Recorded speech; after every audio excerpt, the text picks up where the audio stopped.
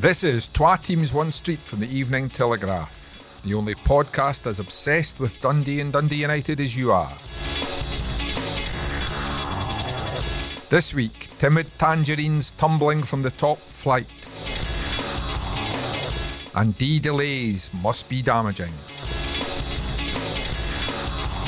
Hello and welcome to this week's edition of Twa Teams One Street. I'm Tom Duthie, and podcasting alongside me this week are, back from East Halls, Graeme Finnan. Hello everyone. George Cran. Hello. And the man who's going to have most to say, but will be kind to him, Alan Temple. Hello. Suitably sort of dulcet tones there from you, Alan, because bad days at Tangerines. Oh, dire. And the way that... I was trying to ease you in there. You just went, dire.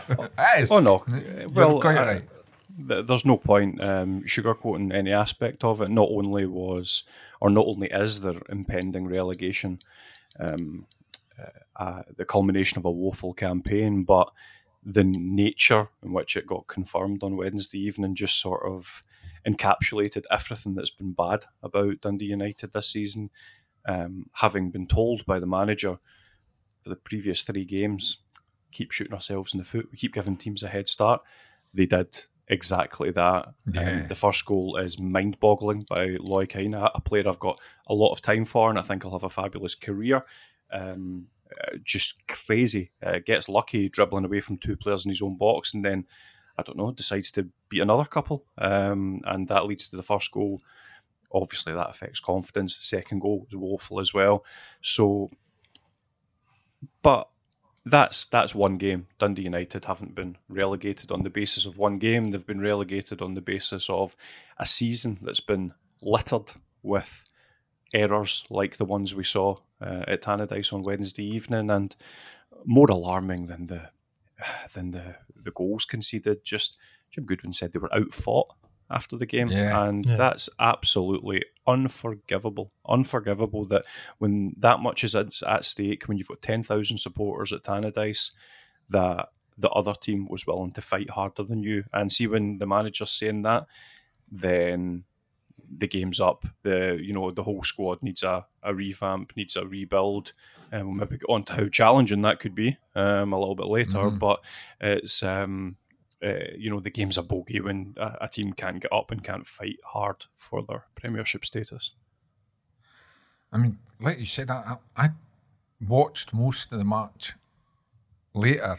I listened to it on the radio, then I watched most of it on the Gaelic channel. Don't get me started. But United just didn't offer anything. It was such a nothing performance that it was. I was quite stunned. But I mean, there's just a lack of pace to their game, a lack of anything. Yeah, it's Rory McLeod hit the post late on, but it was 3-0 by that point. In terms of shots on target, Dundee United had 1 shot on target. But the bottom line is they've reached this stage of the season fighting for their lives in theory, and part of the reason why they've got nothing going forward is because they've got nothing going forward. They've had to effectively strap up Stephen Fletcher and send him out there.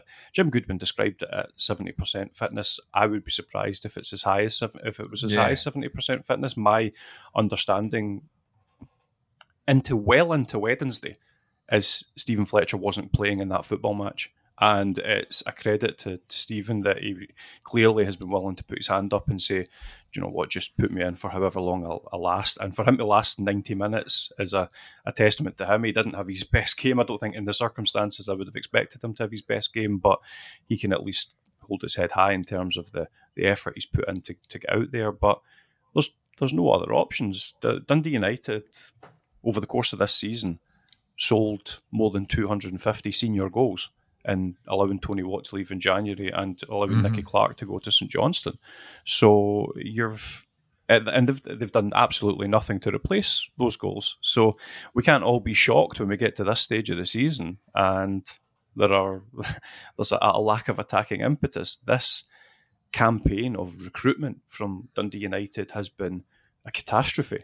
They've they've not filled voids that have been completely obvious for.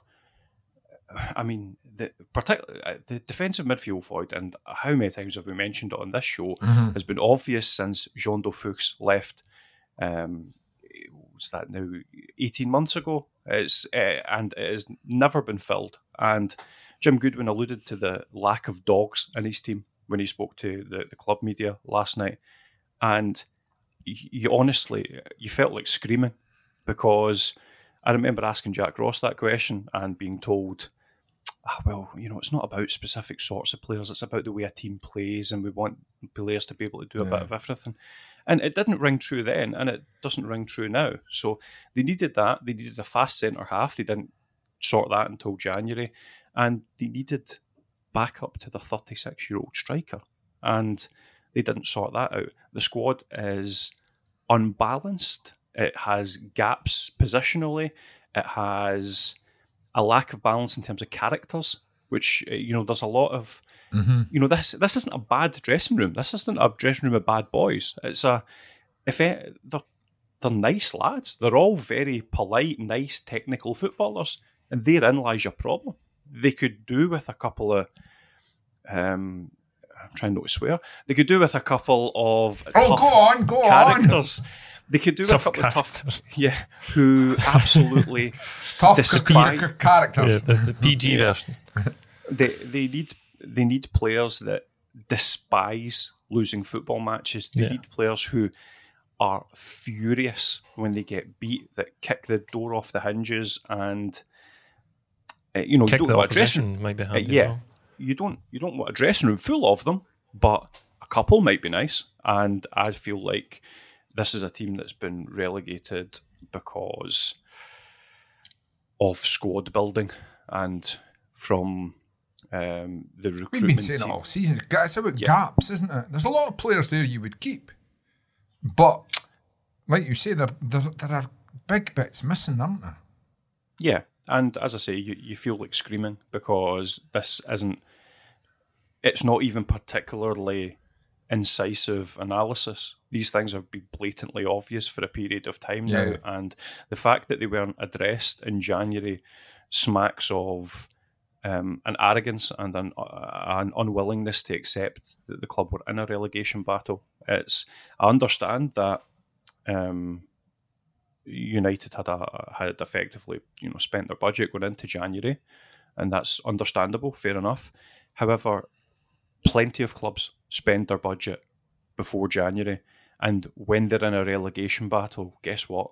You draw a new budget, because it's a hell of a lot more expensive to get relegated from the Premiership than it is to spend 50, 60 grand on getting a loan player or a free transfer or something like that. So, you still had people talking about finishing in the top six at supporters meetings and things, and the whole vibe smacks of a total unwillingness to accept the plight that the club had got itself into. There was this feeling that we've got good players. What's that? It's that cliche that I genuinely believe this club for too long thought they were too good to go down, and they do have some lovely footballers and they have some talented guys in there, but they're not a team. They're not a team in a million years, and that shows when they capitulate 9-7-4-4. It's that is what a team doesn't do. And I was going to call it an irony. It's not an irony. It's perfectly appropriate that the reason why we're talking about Dundee United effectively being relegated rather than just needing the results to go their way is because of that goal difference. It's because of that goal difference swing compared to Ross County, and that goal difference is so damaging because they've capitulated at times this season. They shipped 4 at Ross County. They shipped 9 against Celtic. See, if that team just had a little bit more gumption, a little bit more fighting spirit, and were a bit more of a team, maybe they would have shut down those games. Maybe those would have been 2-goal defeats and 5-goal defeats. And then all they would need is a more... They're 2 down after 70 minutes, you expect it to go to 3. You don't expect them to score. 100%. Yeah, and particularly the early stage of the season, I've never known a team so open to counter-attacks. Poor Craig Sibbald's been asked to play like Patrick Vieira, and it's he's a very combative, hard-working player, but it's not his game, and it never has been. And the reasons why United have been relegated, and there are obviously micro regions in terms of the individual errors and team selections along the way, but in terms of the macro reason why Dundee United have been relegated, it's because of a dismal attempt at building a squad for this season. Mm-hmm. I mean, Bear, did it come out? Jim Goodwin's done a very good job of defending his players, talking up his players, but did his team selection last night sum up his thoughts, maybe private thoughts on the squad when he binned the experienced goalie for a kid and basically rolled Stephen Fletcher off a stretcher to get him on? Desperate state of affairs to get yourself in. And Alan touched on, the lack of a striking help for Fletcher and defensive midfielder, but he never spoke about the goalkeeping situation, which the club are just as culpable for. When Eriksson went at Christmas, they should have been out and got himself a job in pro. They could have done that, I would think, well within a budget, even though it would have cost him a few £1,000 here and there. But to leave himself open to bringing Jack Newman in, a kid, effectively for a game like that, it was just ridiculous. And let's hope that he's not affected by or any of the other young players who were on the park last night, because that was a toxic situation to find themselves in, and obviously having to walk off that pitch. To be fair, a lot of the fans had actually left by that point, by full time.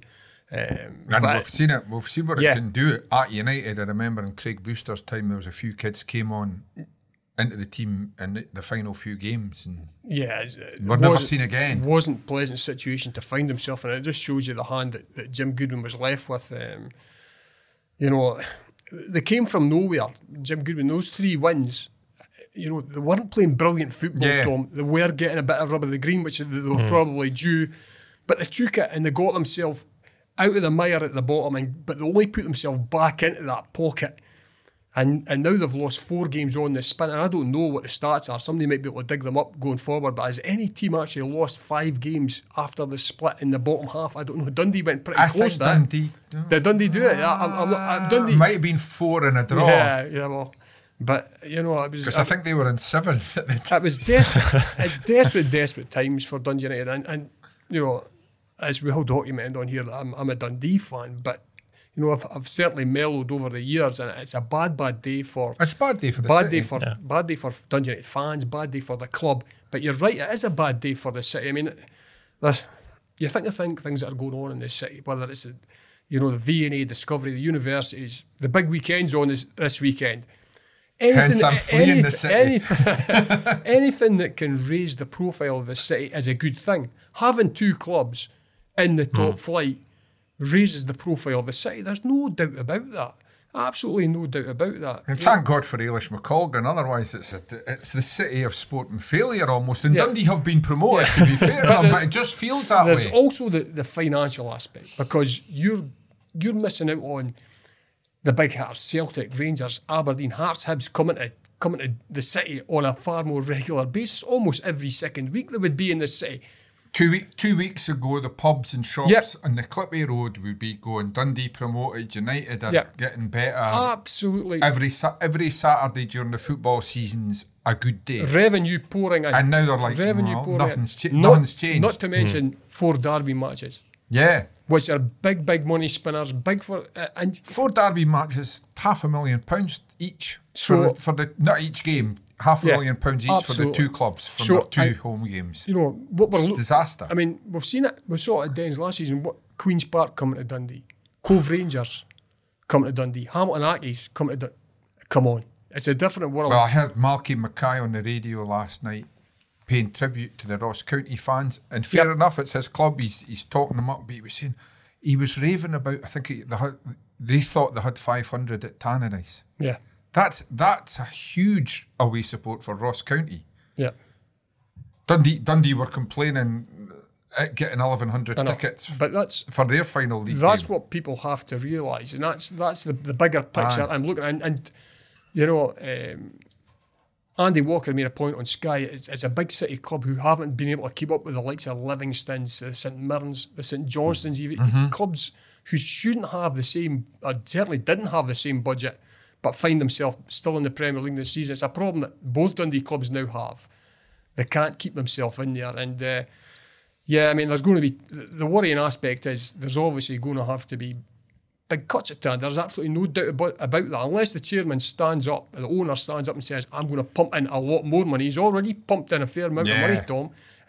I would be very surprised if he's willing to put in the same amount going forward. There are going to have to be cuts, and that might mean cuts, obviously, on the playing staff, but also behind the scenes at times, the people who work in the offices. You just don't know about these things, and this is what it all means. This is what relegation actually means, you know. So it's a bad day for the city all round. I feel for the owner, Mark Ogren, and I certainly saw online him getting a wee bit of stick last night, but at the same time, it strikes me, looking at both sides of Tangerine Street, should Americans only be allowed to buy a British sports club when they understand what the meaning of the word relegation is?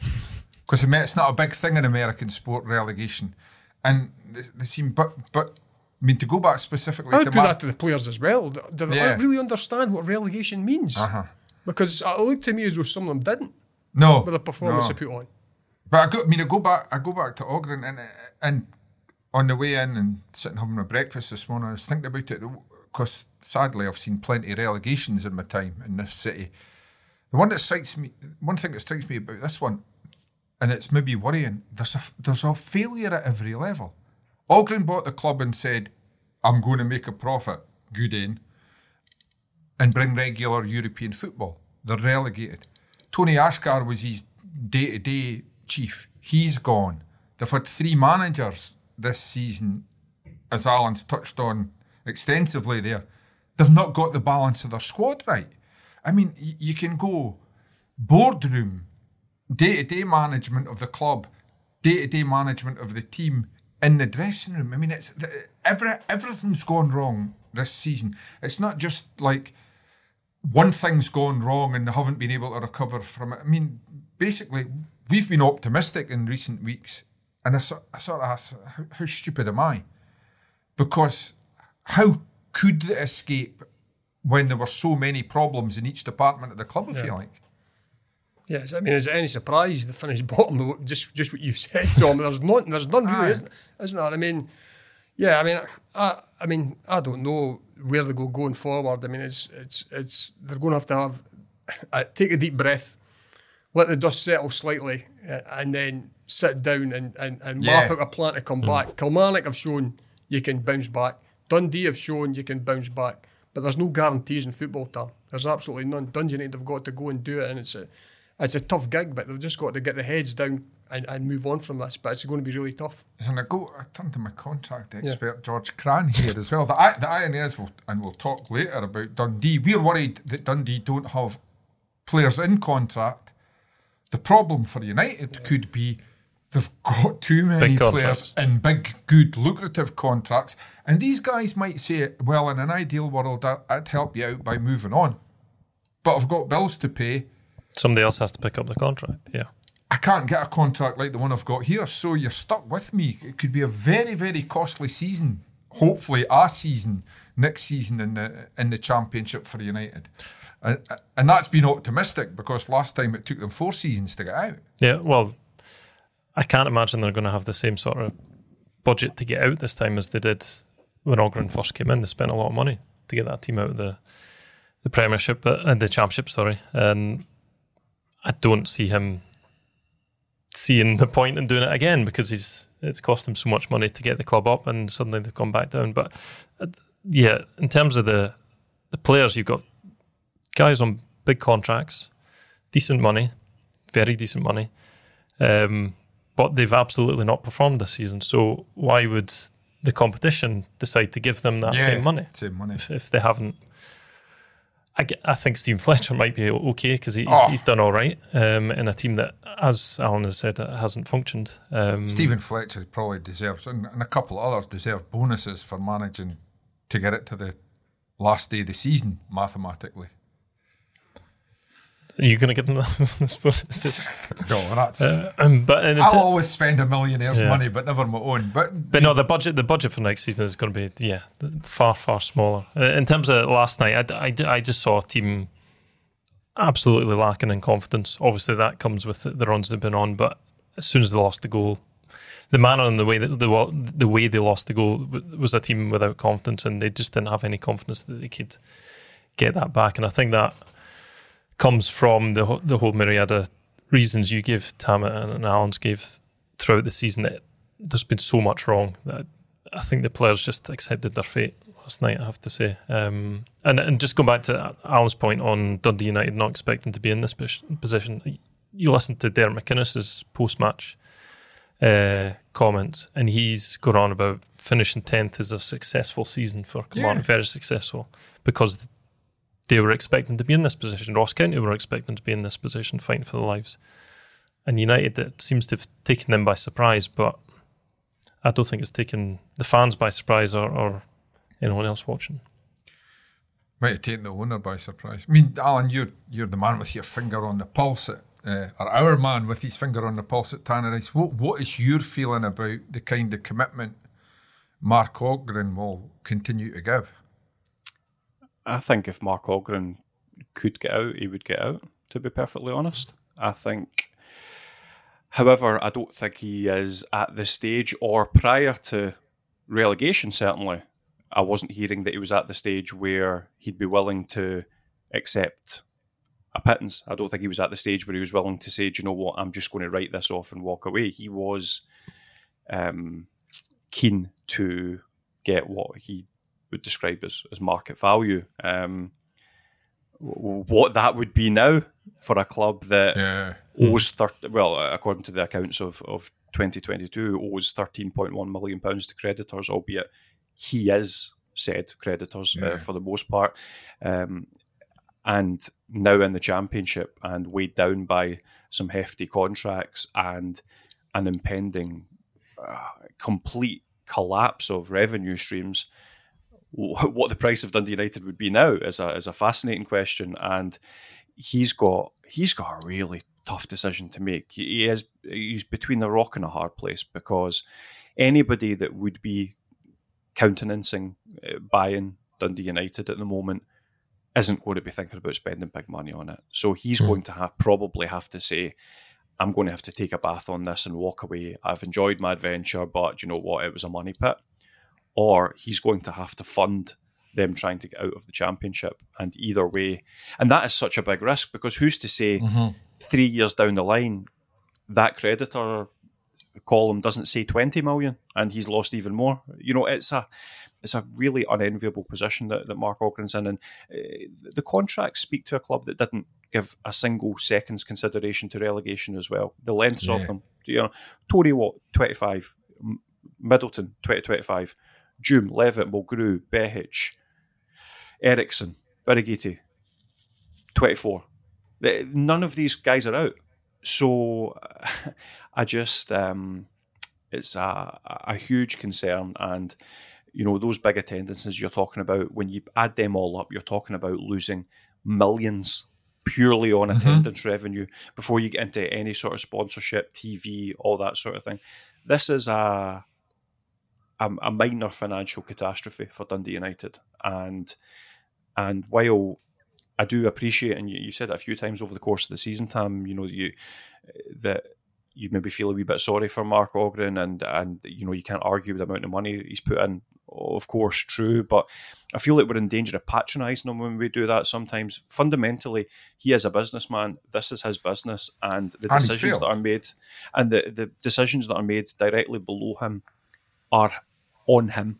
He is the one. No. He is the one that signed off on Tony Ashgar, Jack Ross, and the executive team building this squad, which in my view is a squad where they tried to walk before they could run, and they completely threw the baby out with the bathwater in chase of, you know, what if they thought they might get European group stage football or you know, a top four finish, and that foolhardiness has resulted in relegation, and blame has to go right up the chain. And it's effectively cost Tony Ashgar his job. It's cost Jack Ross's job. It's cost Liam Fox's job.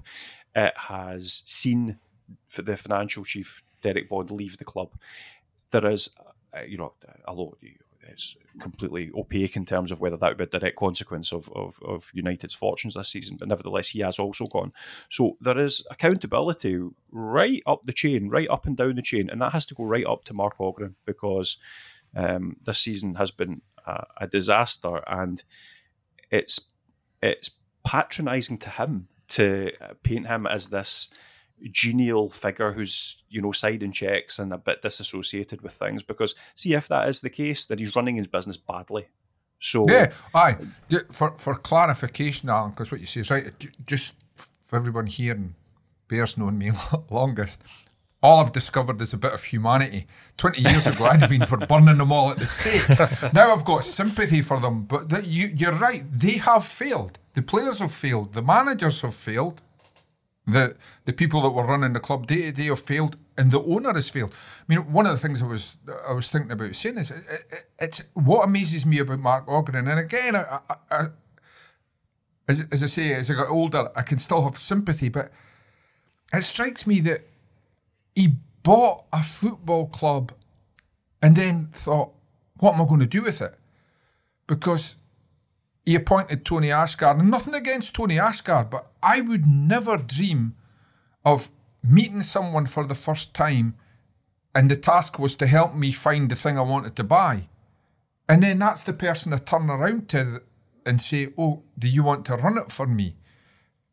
To me, that if you're going to buy a football club, before you've bought a football club, you have in your mind if it's not going to be you that runs it day to day, someone's going to run it day to day. You should be, what I'm saying is, you should have a plan about once the purchase is complete, this is how the operation will work.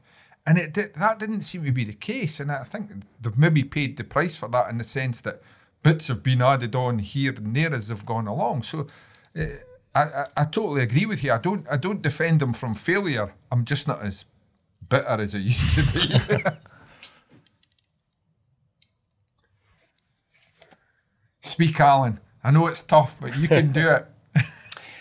No, I think the next big question we're going to have is obviously the position of the manager. I thought it was interesting that after the game, when he could quite easily have straight batted the question about his future, that would be easily done, because he hadn't properly sat down with Mark Ogren and he still has a game to manage on Sunday. But he didn't. He basically said he wants to be the guy that sorts out Dundee United, I think was the word he used. And there's plenty of sorting out to be done, but I would say that Jim's not due to be absolved from this. He was the manager of a football club that was on a decent run going into the split and then completely capitulated after the split. And he tried a lot of things and fundamentally none of them worked. And he, as a coach, I'm sure will take a degree of the blame for that. But then again, when you look at some of the mistakes the players made, you do think to yourself, like, I'm not sure how you coach a player. I know. Not to do something incredibly stupid. After Saturday's game, I thought it came through that he'd had enough. Yeah. Of the basic errors. And I think, fans will have their own opinions, and it's not up to me to tell them who the right appointment would be. If it were me, I would give Jim Goodwin the job. I think he has brought an air of positivity about the place that wasn't there. I think he's a good motivator during that winning run, and even a couple of draws which they could have won. I thought you saw a team that had a little bit of verve, had a little bit of fight. That fell off a cliff. So that obviously puts a question mark there. But I look at the situation he came into, 4 points adrift, morale absolutely through the floor. I look at the mood he managed to bring about the place, even if it was rather temporarily, and I also look at the lack of viable options I see out there at the moment. That's a I'm big not thing. sure. I'm not sure who they get better than Jim Goodwin to manage a Dundee United team in the Championship with a staggering amount of admin and rebuilding to be done. He's in the building. What gets me, I remember he was by no means the greatest ever Dundee United manager, but I remember when Alex Smith came in, and the team still struggled, but he came in at United, he was a real manager, he was a real football manager. he got the club back operating like a football club should. And it has crossed my mind with that Jim Goodwin, good or bad results, he's a real manager.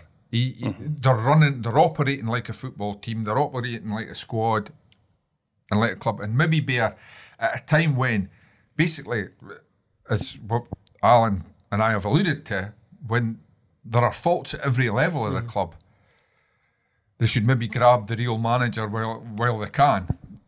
Well, there's a couple of sides to that, Tom.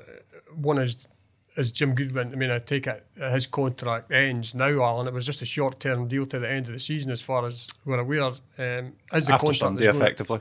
Yeah. So obviously they'll have to offer him a new contract. What will that contract be? Will Jim Goodwin say, well, if you want me, I'm sorry, you're going to have to pay a wee bit more? He might still think his stock is reasonable enough to get another appointment. I think it was a massive gamble for Jim Goodwin. Dundee, have you heard something? Well, I think he could be in the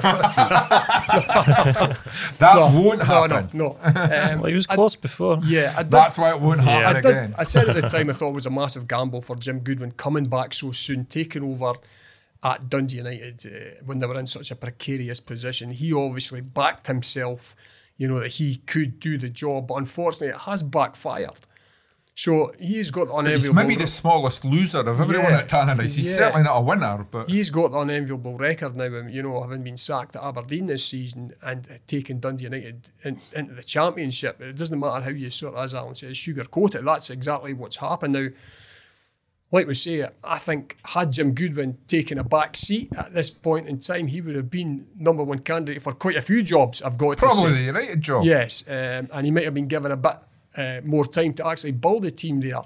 But it'll be interesting to see where Dundee United go. Jim Goodwin obviously comes as a double act with his assistant, Lee Sharp, who's followed him. So fine former Dundee left back. Yeah, it'll be interesting to see as a case of what sort of contract could United put under his nose that will attract him to take Has been interesting him from down south. And as I say, that's something that they're going to have to get their heads around. But I said take a deep breath, but they're going to have to do things quickly now and figure out how do they make that. What is their plan of attack for next season? I mean, they do get the parachute payment, but that will be gobbled up very, very quickly with the amount of guys they've actually still got in contract. Players are going to leave Tangerines. Mark Ogren's plane tickets will take care of that. Players are going to leave Tangerines. Mark my words, the squad you see next season will bear absolutely no resemblance. Because players will want to. Yes, absolutely. So things will change. They'll have one or two very useful young players. What they want to make sure of is that these players aren't sort of tempted away by other things as well. I take it they will be on contract anyway. But they need to get their head around that one. Whether it is Jim Goodwin, who I think you're right. Is there a more experienced manager out there to get them back up? I mean, if you guys can think of one, I mean, I can't think of one off the top of my head. Like Alan says, there's blame there. And Jim Goodwin said that. He takes his responsibility. But I would say right now, he represents their best chance of promotion next season. Yeah, I think so. But there's a lot of things to be sorted out before we get to that point. Do you know a strange thought, just talking about promotion next season? United will be red hot favourites, and George, someone who knows the Championship well, there'll actually be a few Championship clubs very disappointed. And you wonder, will it affect their spending because they don't? A lot of Championship clubs won't expect to finish above United next season. I would still suggest. I mean, we've spoken about budgets, and they're going to have to cut their cloth massively. But I would think Dundee United will still. Still have the biggest budget in that league. Well, that brings its own Queen's pressures. Park maybe, but yeah. But possibly. We'll still have the biggest budget. So that gives them a fighting chance to go out and put a team on the park. But yeah. And I know it wouldn't be the first time that basically when one of the bigger names from the Premier League gets relegated, chairman at clubs in the Championship say, well, I'm not spending as much because I don't think even if it's spent to my limit this season, I can't compete with them. The big fear, I think, for Dundee United is if Ross County or whoever it is, Kilmarnock, should fail in the playoff and they also find themselves back in the Championship because they would have a comparable budget, you would think, with whatever Dundee United they're willing to throw at it. Ross County have got the definitely. Roy McGregor that could make life very difficult, but obviously that's something that's going to be decided in the coming weeks. Well, boys, it's almost time to go, but I think last word has in this sad week, except obviously when United won 8-0 at Motherwell on Saturday. Stranger things haven't happened. I mean, Alan, it's a nightmare for you, isn't it? I can remember. I'm in the privileged position now of when one of the teams gets relegated, I say, well, so what? I mean, I'm disappointed, but it's not the end of the world. But when you're going to the games home and away every week and covering it, it's a blow, isn't it? Well, I'm slightly reluctant to paint myself as the victim. I don't feel sorry for you, but what I'm saying is you get pissed off as a reporter when you're not going to the Premier League. No, do you know what? I see. I'm not the best person to ask this because I used to cover Dunfermline and Wraith Rovers, and I'm very, very fond of the places. So I actually am quite looking forward to it. But what I would say is, I do certainly appreciate what supporters are going to lose because Dundee United's away following in particular has been absolutely fantastic. Yeah. This for the entirety of my time, working for this paper, and I think, and they're the ones I feel sorry for. I must admit, even as a Dundee fan, I feel heart sorry for the United fans because at every level of the club they've been let down. Yeah, and I think back to when they sealed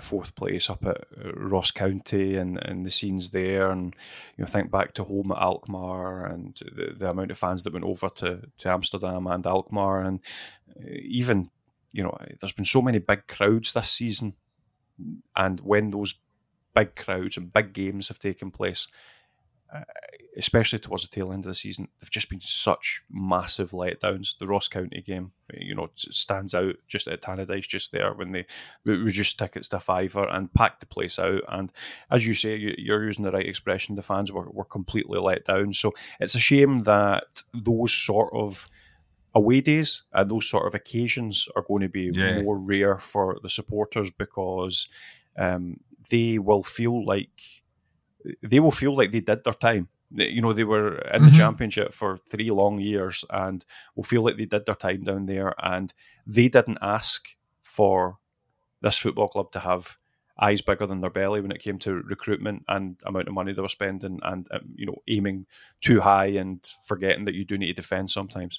They didn't ask for that. They would have been happy with another season of relative consolidation and maybe challenging for the top 6, but that's not what happened, and they're the ones that are who we should be feeling sorry for about going back to the Championship. I will survive. Well, okay, Gloria. We're out of time, but Alan Temple, it's not me you should feel sorry for. It's the medal's in the post. Right, George. Moving on to Dundee. The cheery stuff. Well, great times. Promo. United are going down. Dundee are going...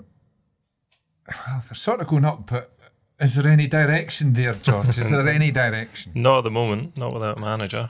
It's still dragging on. It's been over 2 weeks now since Gary Bowyer left. But I actually do think that they'll listen to this podcast and spite us. Because he said 2 weeks ago, this has to be done quickly this time. None of the previous messing around. They said it has to be done quickly. Mainly because I think they thought Callum Davison was going to be the man to take over, and obviously he had other thoughts. And they've had to go back to the drawing board. I honestly thought, even though it is Dundee and they like to drag these things out, that they would have got it sorted by now. But as of Thursday morning, as we're recording, there's nothing imminent, Nada. Is what I'm told this morning. So I thought it must be done today, surely. Bear, did you believe you would go off on your saga holiday and come back? I didn't know I was going to come back. I know, when you get to our age, you're never sure. We never book the return ticket until the day before. That's why insurance gets so expensive when you get older. That doesn't surprise you with Dundee, I've got to say. You would have liked to have thought that they would have had something in place by now. I think it's urgent, but they do have a bit of time there to spare. I mean, obviously, I think what they've got to It's the players, though. That's what was going to come on. All these guys that are out of contract, you wonder, where do they stand? And I'm very surprised if these players have not been spoken to whatsoever. That obviously Ian Lawler has signed for Doncaster, but none of the other ones have signed for anybody. So I've got a sneaking suspicion that there's been contact in some shape or form. Yeah, I think by the club. Yeah, I think from what I understand happened when Gary Bowyer's departure was announced to the squad. It was made clear that if the contracts wouldn't be on offer until a new manager was in place, which is obviously the way things have been. But players who wanted to stay could make that clear to the contract or John Nelms. So I'm sure some of them have. What if the club didn't want them to stay? I know, that's the thing. Well, that's what's still to be decided. I mean, if a new manager ever arrives, then they'll decide. I mean, genuinely, this isn't a criticism of Dundee. This is just an acknowledgement of how football works. Dundee might turn around and say to 4, 5, 6 guys that we would all think, yeah, they'll be there next season. Okay, once the new manager's in, we'll get your new 2-year contract signed. Yeah. New manager comes in and says, I'm not having him. Not having him. I've got somebody else lined up. Dundee are duty bound to follow their new manager's wishes. So, and players know that. That's just the way football works. Yeah. It's probably wrong, but I'm not getting into right or wrong. It's just the way football can work. So if you haven't signed anything as a player, you're surely listening to anyone else who wants to speak to you. And from the player's point of view, they do want to sign a 2-year contract and then find out a week later that the new manager doesn't fancy them, they're never going to play. I think it also makes it awkward for the new manager. It gives him an out, does it not, if he comes in and Dundee have signed 10 players and he can suddenly go when things not my squad. Go a bit pear-shaped, as they often do for Dundee. He could turn and say, well, it wasn't me who actually signed these players. So it'd be good to, first and foremost, let's get a new manager in. So it's him that appears to be at least making the decision on contracts. Oh yeah, that's the way it will work. But as you say, the pressure will be on fairly quick because there'll be no excuses of this isn't my team, I've inherited this, because it's every decision made for every player signing, whether it's a new player coming in signed or a contract signed, the decision's been made by the new gaffer. Yeah, I mean, it's another reason. Why does there have to be this delay? So, if anything, it's too much of a blank canvas. But one of the appealing things about a club that's just been promoted is the manager has got a chance to go. If he's a manager who's confident in his own connections, he's reasonably experienced, it's almost a dream way to start a job because you can build your own team from day one. Yeah. Well, that's sure is what's so appealing about the job. I mean, we're hearing a lot of things, nobody's going to touch this job with a bar's pole. Surely it is an appealing job because of that fact, just as you've said, Tam. There's so many players out of contract, and the vast majority of them out of contract. You can go in and bring your own men in. You will have to be able to put your own stamp on that team instantly. Now, that might be a tough job, but at least it's as you say, it's a blank canvas to go and get your own men. Managers lose their job because it's taken them 2 or 3, 4 transfer windows to get the squad the way they want. Here's a chance to there is pressure. It does come with pressure because you've got no players, but it's a great chance for you to go and get. Yeah. And how often have you seen a manager coming in and he'll speak to the press off the record going, look, I'm lumbered with a few players here because they're on 2-year deals. I've got to keep them, for at least another season. They're not budging, and it makes life really difficult for them. So hopefully Dundee can get things sorted out in the very near future, George. Yeah, today or tomorrow. Come on. Come on. George, I was talking about this afternoon. Actually, I was talking about having to come back after lunch and re-record the podcast. That's great news. It's a new manager. I mean, we should say there are at least now names being mentioned, and it's obviously it's been confirmed that Raith Rovers boss Ian Murray has been given permission by his club to speak to Dundee. Funny one, because I'm not saying Ian Murray would be my choice, but I suppose you have to be true to your principles. I've always been an advocate for managers learning their trade and building their way up. And to an extent, Ian Murray's he fits that profile of a guy that's now amassed a few jobs, had one disaster at St Mirren, but generally done okay. I mean, I wouldn't say he may necessarily set the heather on fire at Wraith Rovers, but this time last year, Wraith Rovers were getting worldwide bad headlines. So at least he steadied the ship. He was never in relegation trouble, and there is a limited budget there. Yeah, and as you say, he's done a few jobs and he's done decent jobs. He was pretty unlucky with Airdrie not to get them up. I think playoff final 2 years in a row. Did very well at Dumbarton, certainly for a time. Yeah. Maybe got thrown in at St Mirren too quickly. I thought his race team last season played some pretty good stuff. They seemed to fall short in actually picking up the results that deserved. But I think he always conducts himself well as well. You know, I mean, he always speaks well. And I think he's a young manager, but he's not a novice manager. He's been you know, he became a manager at a very early age. He must have been a boss for over 10 years now at various clubs.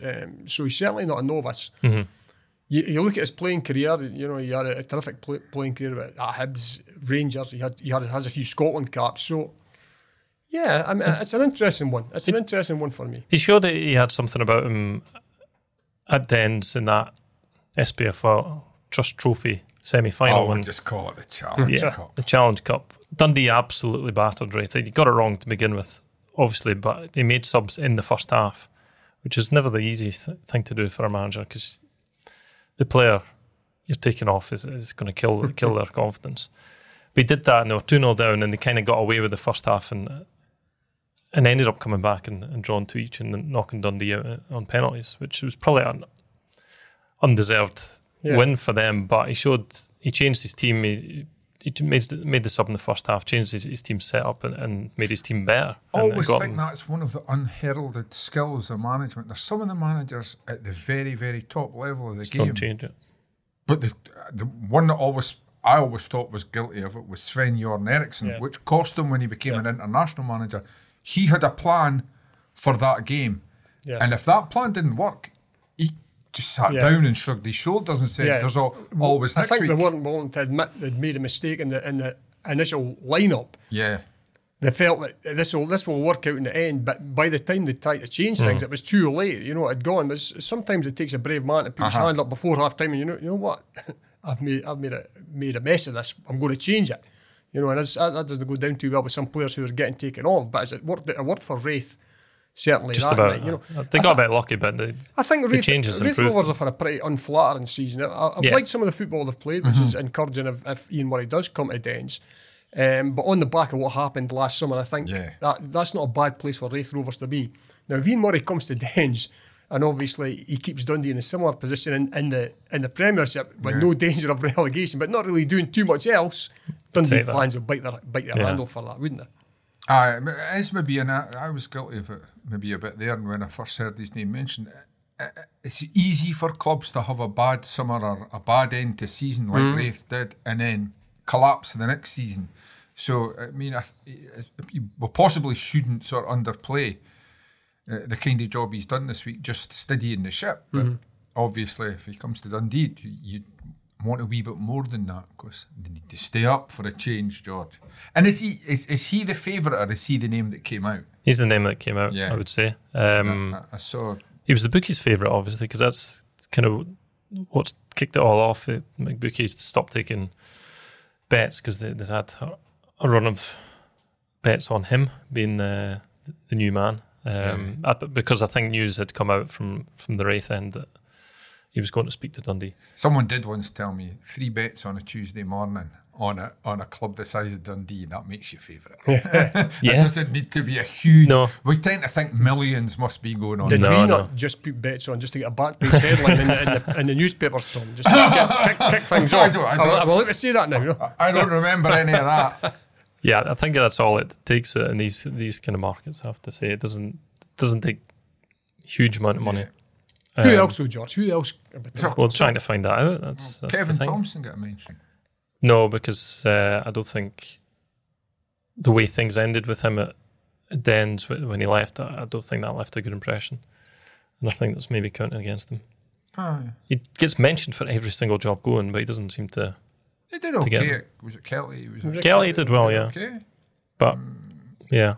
The Tam Court's name's obviously been in there because I think Dundee were looking at him as a possibility, but he's very quickly distanced himself from that. I think keen to keep any relationships he has with United fans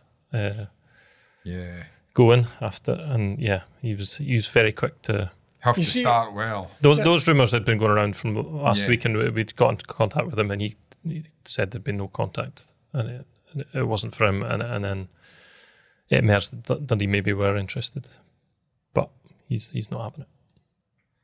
Fair enough. If he doesn't want to be, I don't understand that. Why? I mean, have you ever? Why would you rule yourself out of another job? I just don't. I mean, I understand the reasoning behind it, but I don't understand it. Why would you? Maybe he's got something else. Well, fair play to him.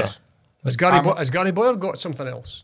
I mean, what happened there? I mean, no. Well, the rumours. Well, obviously the bookies thing with the Blackpool again. The speculation was there. I think somebody put money on him because he just won the league with Dundee, and suddenly his stock was high, and they thought that would be enough for. What I'm trying to say is, as a manager, he could be a long time out of the game. Yeah, I don't think he'll have to turn opportunities down. No, I don't think Gary Boyer will have too long to wait until he may have to wait until sacking season starts down south. But I'll not take long. No, August, September. His CV looks pretty good. I think after a year in Dundee, won the league, won Manager of the Year, and then harshly done by.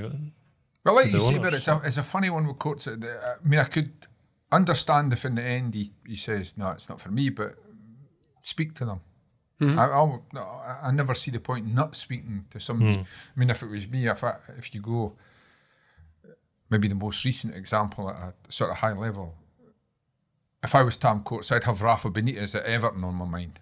That your worry is you would have to sit down and say to Dundee, look, if I start slowly, am I going to get time? Because if I start slowly, I'm going to get stick. Yeah. As soon as things started to go wrong for Benitez, the Everton fans just weren't having him. No. He had to get a flyer to win the fans. So you need to speak to people and gauge what you think, how they would react. That might have been the case. To not speak at all is a wee bit strange. That might have been the case with Callum Davidson as well. I don't know whether he gauged the kind of lukewarm reaction from the Dundee fans.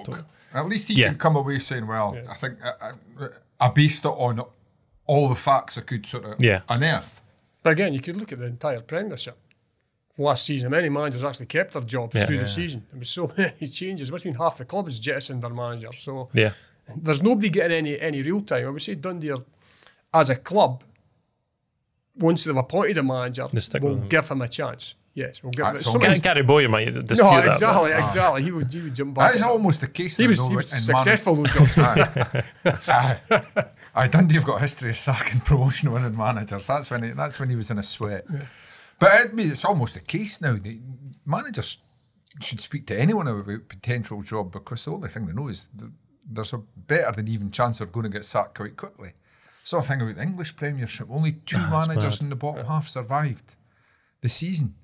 And that's assuming they don't get a sack between now and Sunday. But it's just... But that might change now because obviously Forrest didn't sack Steve Cooper and he kept them up. And who's the other one? I don't understand. Davy Moyes, he kept them up. They stuck with him when they could have sacked them. I would always stick with Davy Moyes. You always felt that he would have enough. But I'm just wondering whether it goes this kind of fashion thing that clubs think, they stuck with him and it worked. So but you know what? I think when you're at the bottom and if somebody changes their manager and it does work, I look at was a Bournemouth maybe brought in the Boy O'Neill, but that's going a bit back, but he managed to get a run of results. You look at Kettlewell at Motherwell. Yeah. Gets it. So there's always somebody. So if you're at the bottom, you start works for somebody. You the start new manager bounce. Panicking. I bet you, George, this is how you're going to spend your summer. Sit down and go through the history of new managers. How many of them actually do get a bounce? A lot don't. And something that struck me about, and Dundee are maybe finding this a bit, this is why they're taking time and to defend them slightly in fairness to them, because they want a good manager. But how many of the clubs in recent times that have got rid of managers, established managers, have actually brought in someone that you would say, well, he's a better manager than the one they've replaced? No offence to some of the guys. I think the boy at Leicester, what's his name? Dean Smith. Seems a decent manager, but he's no Brendan Rodgers. And it happens. It's happening more and more that because the good managers say no. They'll wait. The ones that know they'll get a job say no. I'm not. I mean, you're up to the Chelseas and the Spurs level. The guys are turning them down. Yeah. Who don't have a job because they know they'll get a job. So and then if they get a job, they get a chance. Yeah. You're not going into a mess with a prospect of a real prospect of things could get worse, or certainly not get better to improve to wherever you're going, whether it be a relegation. You might end up relegated. Whereas at least if you are brought in at the start of a season, there's a good chance you will be given a bit of time to go and sort out, and as we've already spoken about in the podcast, put your own stamp on it, bring in a couple of your own players. I mean, coming in after the transfer window is closed. No. How are you meant to turn things around with a team that's been stuttering all season? No, just ask Mark McGee. And, well, I was going to say, to turn this back to Dundee's, I'm contractually bound to do. In a bizarre way, Dundee. One of my worries about Dundee attracting a good manager is they've had too many managers, but actually, almost contradictorily, if that's a word, which it obviously isn't. For all they've got rid of some managers quickly, I think it's their choice of managers been their problem, not a lack of patience at times. Mark McGee wasn't the right man. Jim McIntyre. If you go Jim McIntyre, who you can see why they give him a job, me, but he wasn't the right man for the Dundee job. So it ends up Dundee to do everything in a strange way with their managers. They have a high turnover of managers, but it's not always a lack of patience. It's a lack of the right choice in the first place, isn't it? Or is it not? No, I think McIntyre and McGee both experienced men, but coming in during the season. Mark McGee towards the end of his season, whereas Dundee, if they go down the Ian Murray route, although he is quite an experienced manager, he's been around the block. He's still a young manager in terms of, So you sometimes wonder, is it worthwhile bringing an old head in right at the very start? And but it's the same old names that keep cropping up all the time. So you need a bit of freshness. I think think Dundee, as I've said, I think the board are when they've got a new manager, they'll give him a chance. Boyer was the exception. I think both parties, there was a case, I think Gary Boyer had fallen out a while back with the board, if you believe what you're hearing. So a parting of the ways maybe wasn't a bad thing. His stock is high, there's no doubt about that. The board can now look for a new man, but it'll be interesting to see if they go down the inexperienced, not inexperienced, but the younger manager route, or as we've spoken about, will they go for an experienced man and bank on somebody to do that what they've not been able to do, keep them in that league and put a base in there that'll stand them in good stead for years to come. I have a feeling that Gordon Strachan's influence, I think it would probably be a younger coach, because he likes to work with coaches. That's just my feeling. The way that I think that might be the way they go. The fact that Gordon Strachan is a man that is effectively charged with finding the new manager, and also has that vast experience of the game and as a manager, it opens the door to a younger coach, doesn't it? Because there's someone there that the manager can knock his door and say, Gordon, what do you think about this? Well, that's what I mean. I think you have he to likes get that to develop, balance right, though, don't you? Yeah, I think he likes to develop coaches. I think Gary Boyer didn't really need his advice, if you know what I mean, because he's been around the block for a long time. So I'm guessing that's the way they'll probably go with it. Well, James McPake always said you didn't have to go far when when there was a problem, or you needed advice. Gordon Strachan was on hand, and what a man to speak to, because he's done it all effectively, hasn't he? Yeah. I think having said that, you always have to accept as well, and maybe this was one of the issues with Gary Boyer, was guys have influences in their career from a very young age. So if the manager isn't knocking, if you're the director of football and the manager isn't knocking your door every day, that's not necessarily a problem, because you have to accept that people have.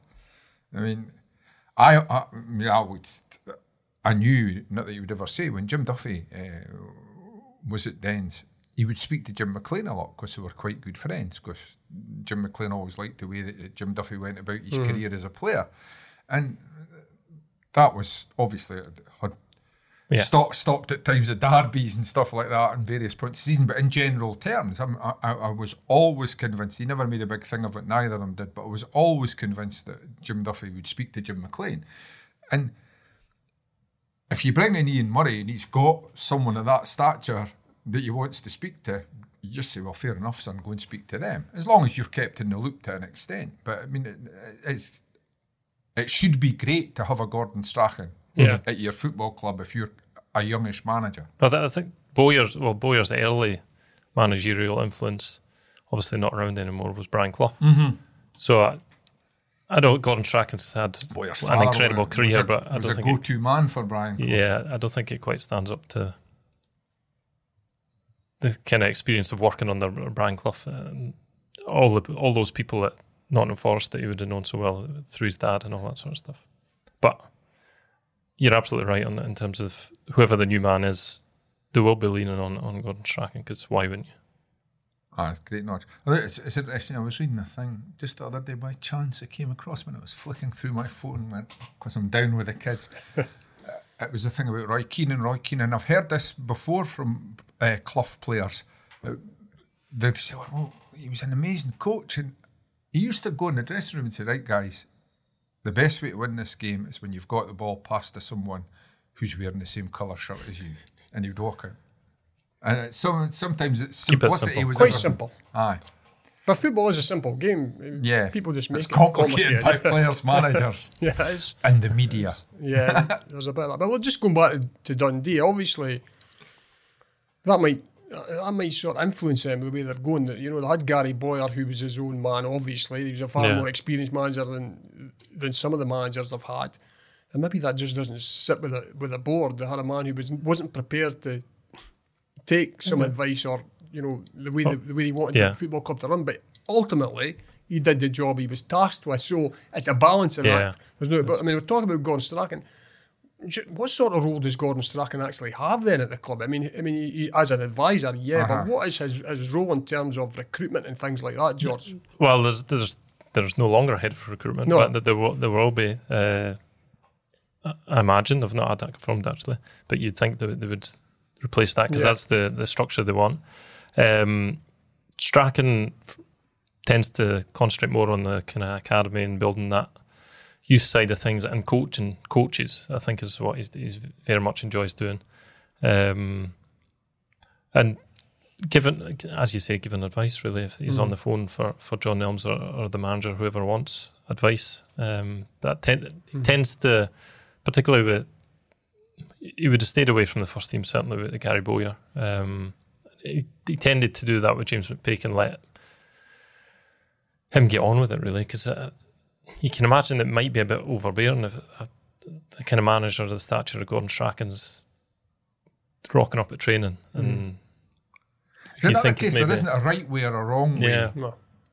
Other than when it becomes wrong is when, as may or may not happen with Gary Bowyer, we can't really say, but when the manager comes in and has an image of how the day-to-day thing is going to work, and the director of football or the board or anybody else have a different image, what you've got to do is have clarity and openness about how the relationship's going to work.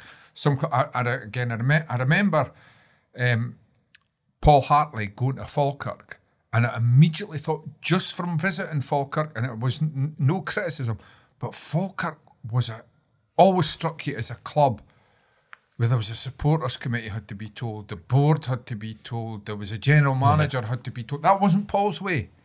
Paul barely, you got the impression, I'm sure it wasn't the case, but you got the impression Paul sometimes didn't tell his assistant manager what he was thinking. Mm-hmm. He was very much, and again, some people work that way. Some people, they get used to working on their own.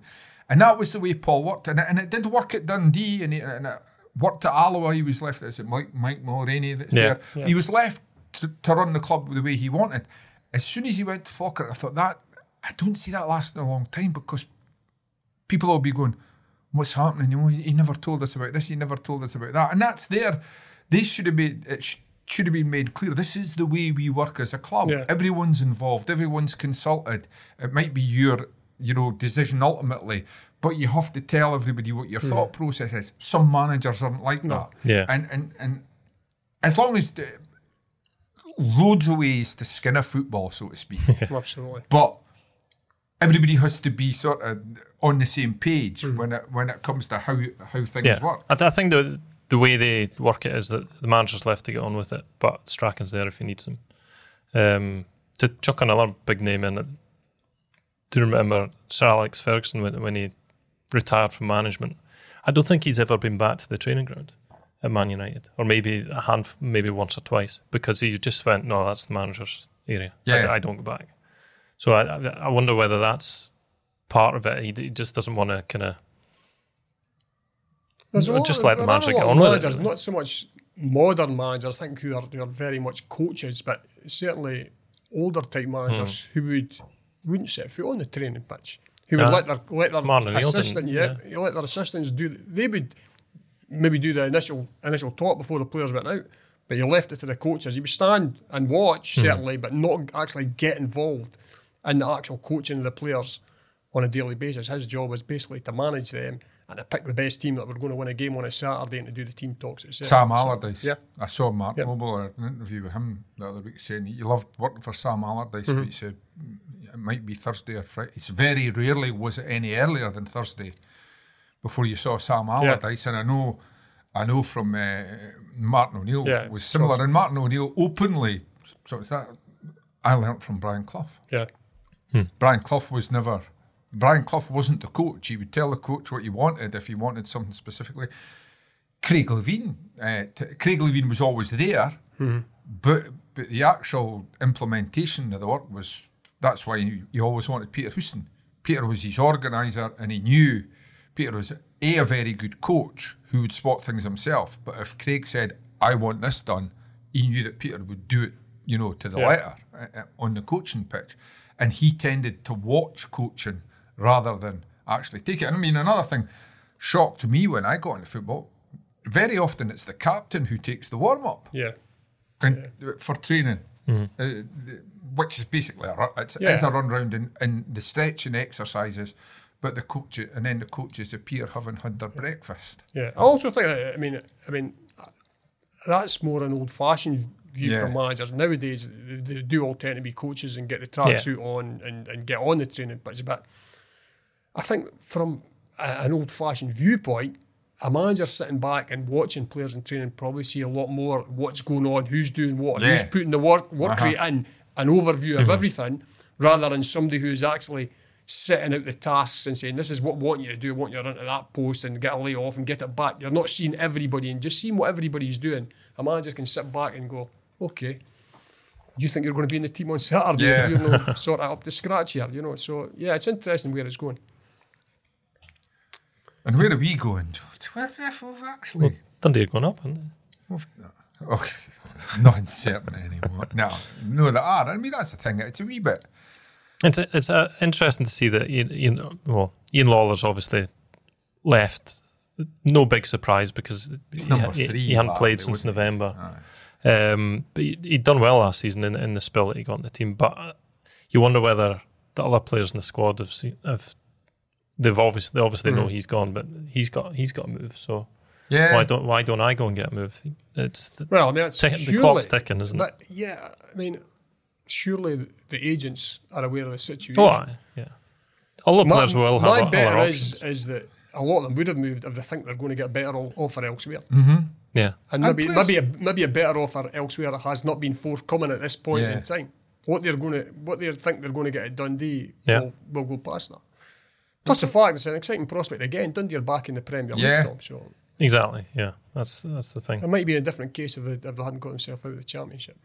But you tend to think if there is going to be movement, like Lawler going this week, others will go quick because there is that.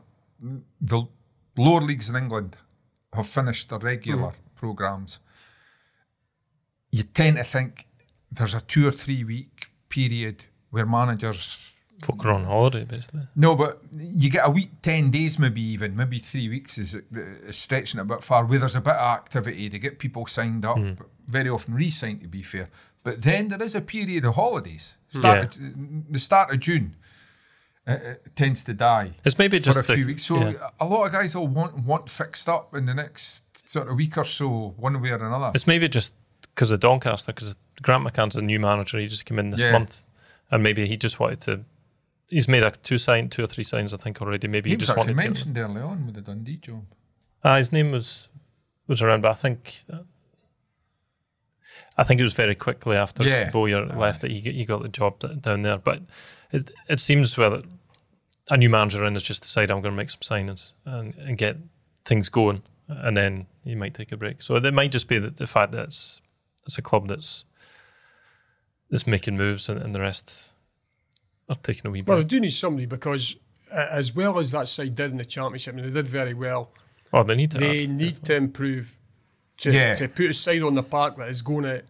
I'm not saying compete at the top end of the Premiership. That's never going to happen. I don't think. If they get in the top 6, that'd be fabulous. But a team that is going to keep themselves out the relegation zone, that is going to be strong enough to pick up points on a regular basis, and is going to give themselves a fighting chance of staying in that league next season. And to do that, they need, I would suggest, 6 new men coming in. Yeah. No, I would agree. Well, there we go. New manager by this time next week. Fingers crossed. I'm not saying anything. Fingers crossed. We've been saying that for weeks now. Sean Maloney is coming back. We're sitting here with a white beard going, new manager this time next week. Anyway, great stuff, guys. If you like the podcast, we'd be grateful if you tell your pals about it, or even better, leave a review or a simple rating on iTunes or wherever you find your podcasts. All that really helps people find Twa Teams One Street, and that means a lot to us. Don't forget to pick up your copy of The Tilly Monday to Saturday for all the latest from Dens and Tannadice, or go to thetilly.co.uk to find out how you can get the paper delivered right to your door.